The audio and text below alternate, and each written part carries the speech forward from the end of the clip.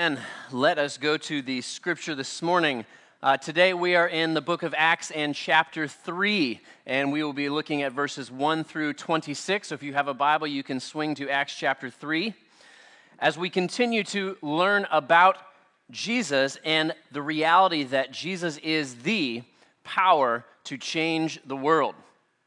Along with that, learning what it means to live as witnesses of this Jesus, of this gospel of Jesus, and what it means to be a spirit-filled New Testament believer.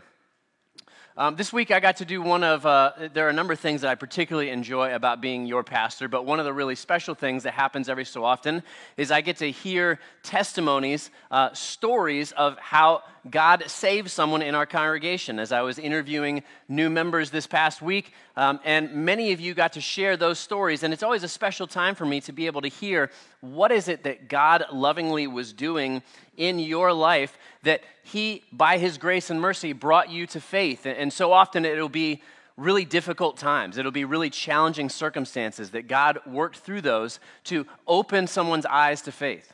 Or it will be through just the sharing of the gospel where one faithful believer will humbly and lovingly share the news with another person and not by their ability but by God's grace that you heard the good news and you believed.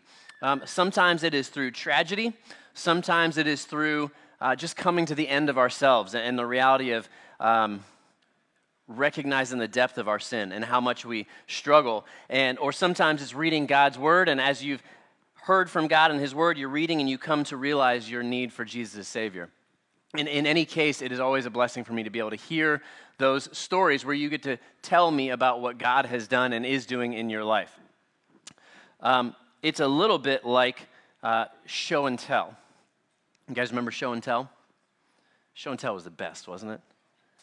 Go back to elementary school, you go back right now for a little show and tell. What is show and tell? It's pretty straightforward, right? The title is fairly self-explanatory. You pick out something in your home, in your bedroom that you absolutely love, and you take that thing with you to school, and when it was your turn, you get to come up in front of the class and you would show it to them. This is this thing that I love, and then you would tell them all about it. Show and tell.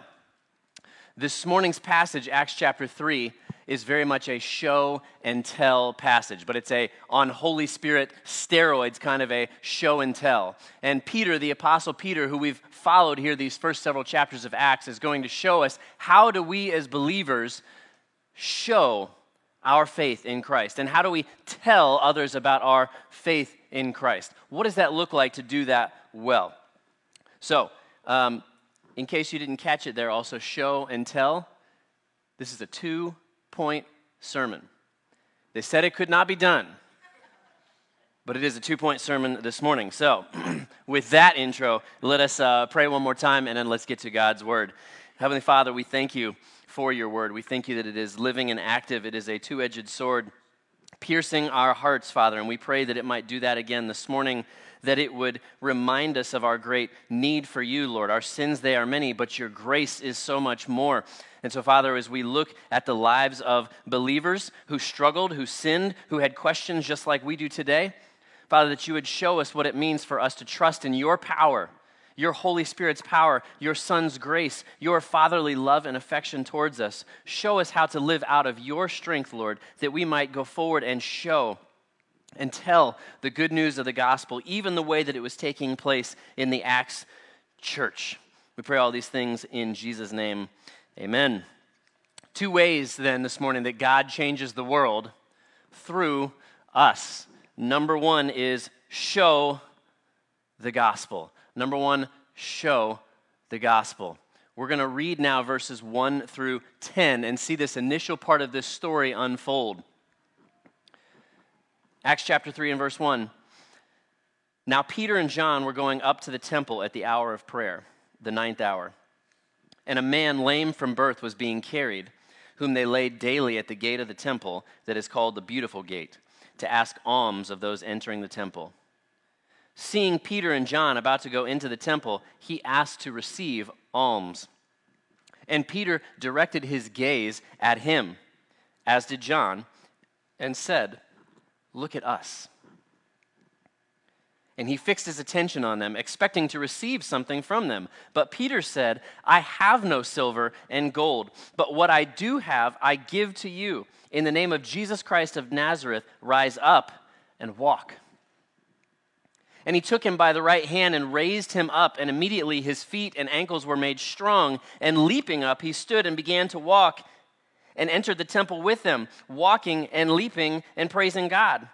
And all the people saw him walking and praising God, and recognized him as the one who sat at the beautiful gate of the temple, asking for alms. And they were filled with wonder and amazement at what had happened to him. Thus far, the reading of God's word. Number one, show the gospel.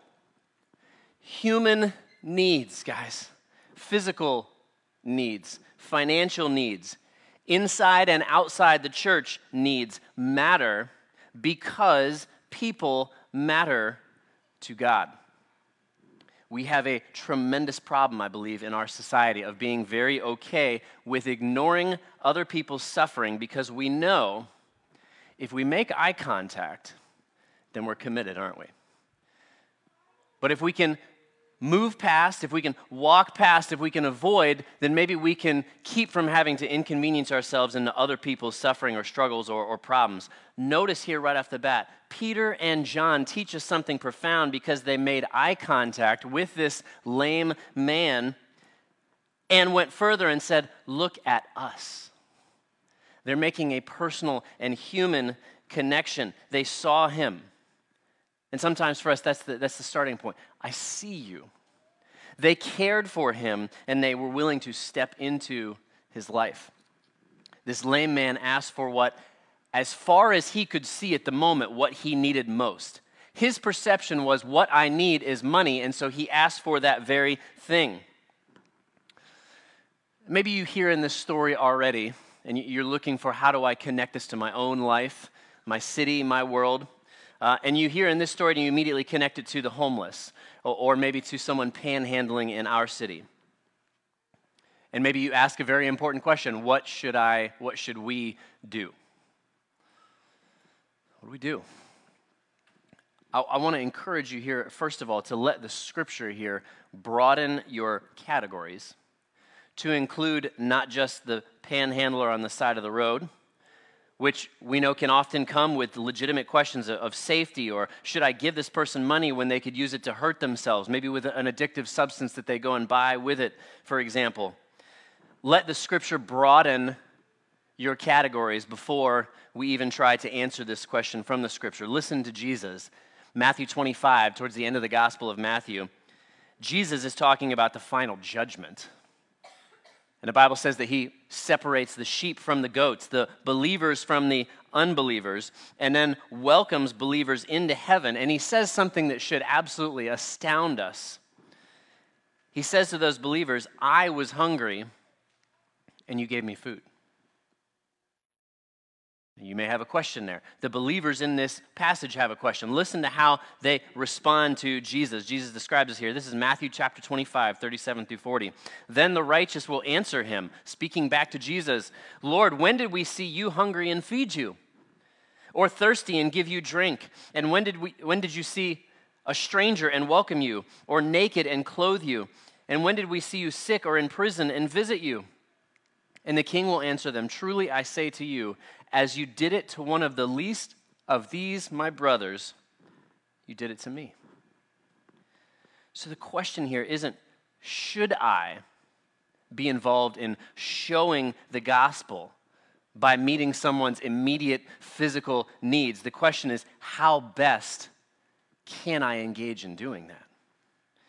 I am very grateful to many of you who cooked and prepared and delivered meals to families in our church this last several weeks who had a legitimate need. When you do that, you are the hands and the feet of Jesus, and I appreciate your sacrificing in that way. I'm thankful for a new opportunity here in the next several weeks with Share and Swap to meet with people inside and outside of our church and hopefully provide a tangible need to bless someone right where they are at. There is great blessing and joy in giving, right? Not just the receiving. And I will say to you, as I've sort of teased out this idea of what about that person on the side of the road, I am absolutely guilty of, before you, of seeing someone and moving past them. We've all been there, right? We see a need, we see an opportunity, we see a person, and there are moments when, for whatever reason, we choose to continue to pass by. And so I and we are in need of God's grace, and we're in need of His filling to be able to live the way that the Scripture invites us. I've been in positions where I have also tried to help, in particular with homeless or with panhandlers. I have stepped into a situation and I have found myself over my head. I have put myself in real danger. I have tried to be helpful and found that, in fact, what I was trying to do to be helpful not only put me in danger, but maybe was not as helpful as I had intended. I will encourage you with one of the best books that is currently out that addresses how do I do this loving people well, this mercy thing, showing the gospel, is a book called When Helping Hurts. When Helping Hurts. The subtitle of the book is How to Alleviate Poverty Without Hurting the Poor and Yourself. It's a profound read that challenges us to step into the lives of people who are in need in a variety of ways, even as Jesus has highlighted for us, knowing that Jesus is the ultimate answer, but I want to come and step into those situations in a way that I don't cause more harm, but rather that I help. To give you a practical example, and I am not perfect at this, but when a person approaches me for money, asks me for money, if I have the time, if they are willing, I will invite them to, right then and there, can I take you to lunch? Oftentimes they will say no, but sometimes they will say yes. And if they will do that with me, then I will take them to lunch, buy their lunch, since they're asking for food, asking for money. And as much as they are willing, I will share the gospel with them. And if they say no, I will give them a Chick-fil-A gift card, obviously Chick-fil-A. I'll give them an invite card to New City Church. And again, as much as they are willing to hear about the good news of Jesus, I will share with them. And sometimes they want to sit and talk and listen and interact, and sometimes they don't want it at all. But all I can do is be a witness, like Peter is inviting us to be here. Peter says in this conversation with the lame man, though, I have no silver or gold, but what I have in Christ, I give you. See, the lame man doesn't yet know that his needs are far greater than silver or gold. He may think he needs money, and yes, there is value in money, but what he needs is something so much better. And so Peter engages this man's immediate need. He was able, by the Spirit's power, to lead him into an even greater spiritual need. He says, I don't have this little thing, money, but I can lead you to the most important thing, an eternal relationship with the Savior of the world, who brings a healing that you know nothing about yet, but I'm going to show you. And then in the very next moment, by the power of the Holy Spirit, this lame man was healed. It is a miracle. There are miracles in the Bible, and we should absolutely be astounded by them because God is a miracle-working God. There are multiple stories like this in Acts, and they absolutely amaze us. But it then immediately asks us another question, not just the how do I show the gospel and begin to meet physical needs and interact with people and care for them. It asks a very relevant question, should we expect, or I'll use the word demand, should we demand miracles from God today? I want to care. I want to show people God's love. Should I demand miracles of God? We have no more right to demand a miracle of God than we have to demand our salvation from God. The reality is in both, they are an incredible gift, a merciful, gracious gift from God by His power alone. We should remember that every salvation, in fact, is a miracle of God. Every time that God changes a heart and moves it from death to life, the reality is there is a miraculous sense to what God has done. And so do not limit the power and the goodness of God. But we should also recognize that in the Bible, miracles are pretty rare throughout both Old and New Testament. If we were to survey from Genesis 1 all the way to the end of Revelation, we would see that hundreds of years pass by in the Bible, sometimes between miracles. Miracles do happen, and when they do happen, they tend to happen at special times when God is doing powerful works of mercy or powerful works of justice. For example, we see miracles in the time of Moses and Elijah and Elisha in the Old Testament. And in the New Testament, certainly we see by far the most miracles during Jesus' earthly life and ministry, and now during the life of the 12 apostles. Here in Acts, during this time of the apostles, the miracles had a special connection with, as we're told at the very beginning, Acts 1:8, the witness. And so as they are witnessing to the good news, God, by his Holy Spirit, provides miracles. It is a special moment within the apostolic age. In fact, we are told in 2 Corinthians 12:12 that the sign of whether or not someone really was a true apostle was their ability to do miracles. So what should we do? What should we do? We pray. We ask. We ask for healing. We ask for God's provision. We can ask for miracles, and we praise God at the same time and trust him with the results. Look at James chapter 5. This is verses 13 through 16. Practical instructions on how do we as the New Testament church live this out. Is anyone among you suffering? Let him pray. Is anyone cheerful? Let him sing praise. Is anyone among you sick? Let him call for the elders of the church and let them pray over him, anointing him with oil in the name of the Lord. And the prayer of faith will save the one who is sick, and the Lord will raise him up. And if he has committed sins, he will be forgiven. Therefore, confess your sins to one another and pray for one another that you may be healed. The prayer of a righteous person has great power as it is working. The two-part formula here is pray and praise. One of the ways that we can show the gospel is to pray and praise. Please notice here, it does not say name it and claim it. It does not say the magic word. It does not say fall over and you will be healed. It does not say any of those things because Scripture does not guarantee physical healing. It says the same thing that Peter is telling us. Call on the name of Jesus and your salvation is guaranteed. Your salvation, your eternal status in heaven is guaranteed. We must reject the very popular and the very false notion that if you just have enough faith, you will always be healed. And that if you aren't healed, it's because you don't have enough faith. I have gathered with believers and elders to pray over people in our church who are sick. I've done it in neighborhood nursery after the service. Throughout the years, we have gathered elders and literally anointed with oil. We ask God, we pray, we anoint with that oil, and we praise him regardless. The Apostle Paul himself, in fact, if we want to think through this, the Apostle Paul himself could not work miracles all the time. You want to talk about an amazing person, an apostle who is used by God to do miraculous things. The Apostle Paul could not just snap his fingers and make miracles happen. You remember his story? The Bible says he had what he referred to as a thorn in the flesh. We don't know exactly what that means, but we can imagine it means that he was in some way physically hurting, struggling, suffering. Maybe it was more physical, maybe it was more emotional. We don't know, but we do know he tells us he prayed 3 times that God would remove that suffering.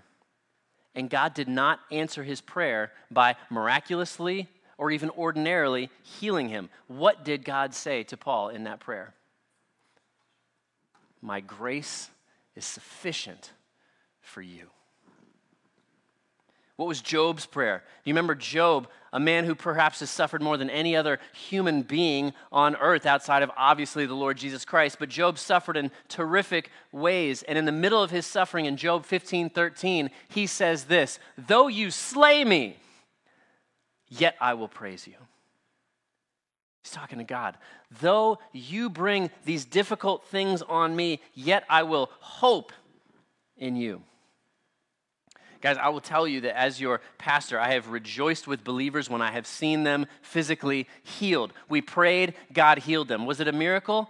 I don't know. I don't have the authority to determine what that may or may not be. But I have seen God work in powerful ways, and I have seen people physically healed even as they are spiritually healed, because at the end of the day, we understand that God is the author of all healing. But I have also prayed with faithful believers and asked for physical healing. And rather than God answering that prayer in that way, I have watched those believers graduate to glory. It was not that they lacked in faith. It is that God was good in every season and in every circumstance.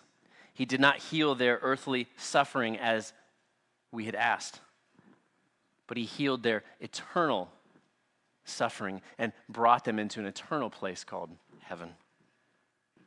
Either way, we can follow what this lame man does. How does he respond when he experiences a physical healing by the power of the Holy Spirit in the name of Jesus? He leaps, he celebrates, he praises God, he's shouting. He got more than money, he got healed. He wasn't even asking for that. God did more than he ever had asked or imagined. And he praises God in a way that would probably make many a church uncomfortable. He praises and he leaps up and down and says, "Thank you." And we can do the same, whether God chooses to physically heal us from a particular thing that we struggle with. But certainly we can praise him and thank him and leap up and down knowing that he has healed us from our sin. We can praise him knowing that God is still today reaching new lives with salvation and the good news of the gospel. And so it is for those reasons that we show the gospel in any way that we can. This passage continues on now. Let's look at the second half of this story. This is verses 11 through 26. While he, it is the lame man who has just now been healed, while he clung to Peter and John, all the people, utterly astounded, ran together to them in the portico called Solomon's. And when Peter saw it, he addressed the people, "Men of Israel, why do you wonder at this? Or why do you stare at us, as though by our own power or piety we have made him walk?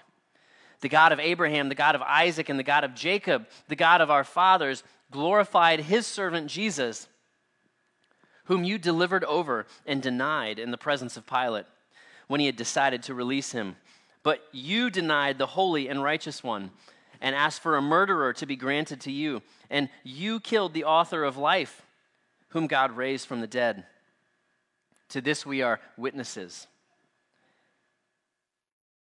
And his name, by faith in his name, has made this man strong, whom you see and know. And the faith that is through Jesus has given the man this perfect health in the presence of you all. And now, brothers, I know that you acted in ignorance, as did also your rulers. But what God foretold by the mouth of all the prophets, that his Christ would suffer, he thus fulfilled. Repent, therefore, and turn back, that your sins may be blotted out, that times of refreshing may come from the presence of the Lord, and that he may send the Christ appointed for you, Jesus, whom heaven must receive until the time for restoring all the things about which God spoke by the mouth of his holy prophets long ago. Moses said, the Lord God will raise up for you a prophet like me from your brothers. You shall listen to him in whatever he tells you. And it shall be that every soul who does not listen to that prophet shall be destroyed from the people. And all the prophets who have spoken from Samuel and those who came after him also proclaimed these days, you are the sons of the prophets and of the covenant that God made with your fathers, saying to Abraham, and in your offspring shall all the families of earth be blessed. God, having raised up his servant, sent him to you first to bless you by turning every one of you from your wickedness.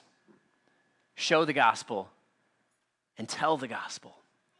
You see that Peter does both together. He shows and now he tells the gospel, and he begins by making it very clear to the people who have now suddenly gathered around him that our greatest need is Jesus and the gospel of salvation. He tells them right off the bat, the physical healing is not enough. Meeting people's physical, financial, social needs is important, but it is not an end in itself. It is the beginning. The gospel of Jesus Christ is the end. Peter could have focused his sermon on the miracle and said, everyone look at me and come get healed. But he did not. He says, why do you stare at us? As if by our power or godliness we made this man walk. Be clear here, believers. It is not about our so-called righteousness. It is not about our power. It is not about our piety. It is about God's. The miracle was to point people to the greater message.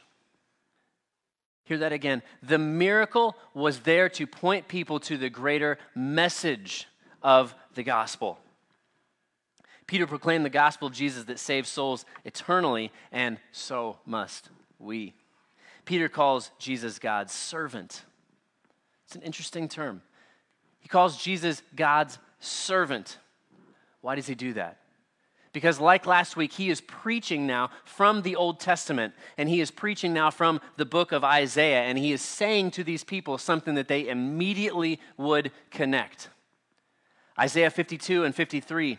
Look at Isaiah 52 and verse 13. Behold, my servant shall act wisely. He shall be high and lifted up and shall be exalted. Isaiah makes a profound promise about a coming Messiah who would demonstrate himself as a servant of God and to God's people. How would he do that exactly? Isaiah 53, verse 5. We know it well. He was pierced for our transgressions. He was crushed for our iniquities. Upon him was the chastisement that brought us peace, and with his wounds we are healed. Peter says, you denied the holy and righteous one. That's another title from the Old Testament prophet Isaiah. And so he is explaining here to Jews that would immediately understand that this promised Messiah, this suffering servant, is Jesus of Nazareth. Hear the gospel. He's saying, Jesus became a servant unto death for you. So receive his free gift. And it is the same for us. We can tell others about the gospel. And you can see clearly here, Peter gives us an amazing way to walk people through this reality. And it begins with bad news. It begins with the reality of sin. He explains to them that sin is serious. Sin is not just being spiritually sick. You're not in need of a little healing. Sin is being spiritually dead and in need of a Savior. And so Peter says 4 times to this crowd, again, comments that we know could have gotten him killed. Peter says 4 times, you rejected Jesus. And when he says that, he's saying you in the plural. If he were from the South, he would have said y'all. Y'all killed Jesus. He's not picking out 1 or 2 particular people. He's saying everybody, me included, we stand guilty before God. You handed him over to be killed. You denied him before Pilate. You disowned the holy and righteous one. You killed the author of life. Sin is profoundly terrible. He says you chose a murderer to be set free over the Messiah. And understand that if we were there, we would have absolutely done the exact same thing too. We are all to blame is the point. Our sin is what put Jesus on the cross, is his point. It was my sin that put him there. And it broke Jesus' heart. And I don't mean it just hurt his feelings. The Bible literally tells us that a spear was thrust up into his side and that blood and water poured out from his heart. His heart was broken for us. And the threat, the danger, the bad news of sin is so clear. In verse 23, he says, every soul who does not listen will be destroyed. Guys, physical healing is good. Meeting physical needs is good, but we all stand guilty. Every single one of us before the holy and righteous one, in need of spiritual healing, in need of spiritual salvation, or we will face, says the Bible here, destruction. This is a problem that we cannot solve. But let me tell you about the good news. The good news that Peter tells us that we can tell our city and our world. It begins with this phrase, but God. All of the bad news that I have just given you, but God. He begins with, but God raised Jesus from the dead. Your sins put him there, but God has raised him from the dead. You released a murderer in exchange for Jesus' death, a guy by the name of Barabbas, if you recall. But Jesus released you, a guilty sinner, in exchange for his own life. You killed the author of life, Peter says, but the author of your creation life is also the author of your new life. And we are witnesses. We saw him. We heard his teaching. We saw him die on the cross. We saw him rise from the dead 3 days later. We saw him ascend into heaven. And we heard his promise that he would return one day. So hear and believe. Be forgiven and be saved, says Peter. Tell them the bad news because we're telling them the good news. And we tell the gospel by inviting people to respond with faith and repentance. Peter says if you will put your faith in Jesus, then he will raise you from the dead as well. That you can be included in Jesus' death to sin and resurrection to new life right now. Romans 6:23 says, for the wages of sin is death, but the gift of God is eternal life through Jesus Christ our Lord. You can be healed not just from sickness, but from sin and death. The name of Jesus is the power that brings salvation. So the scripture says here, repent and turn away from sin. Turn to God. You know, the Greek word where it says turn, where it says repent, turn from sin, it literally means not just make a turn. It literally means flee. Run to Jesus.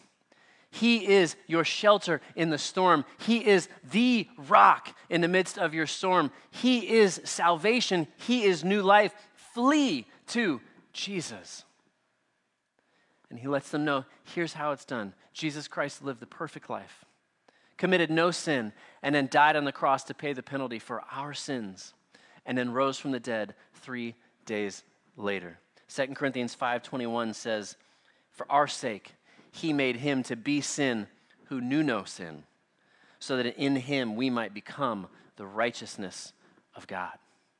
This is the great exchange that Jesus' perfect life is gifted to you, and all of your sin, all of your failure is put on him. He paid the penalty for your sin and gifted you his perfect righteousness. And all we must do is respond and believe. Say, Jesus, I want that free gift. Let's take a moment and let's pray together now to this good and loving Savior.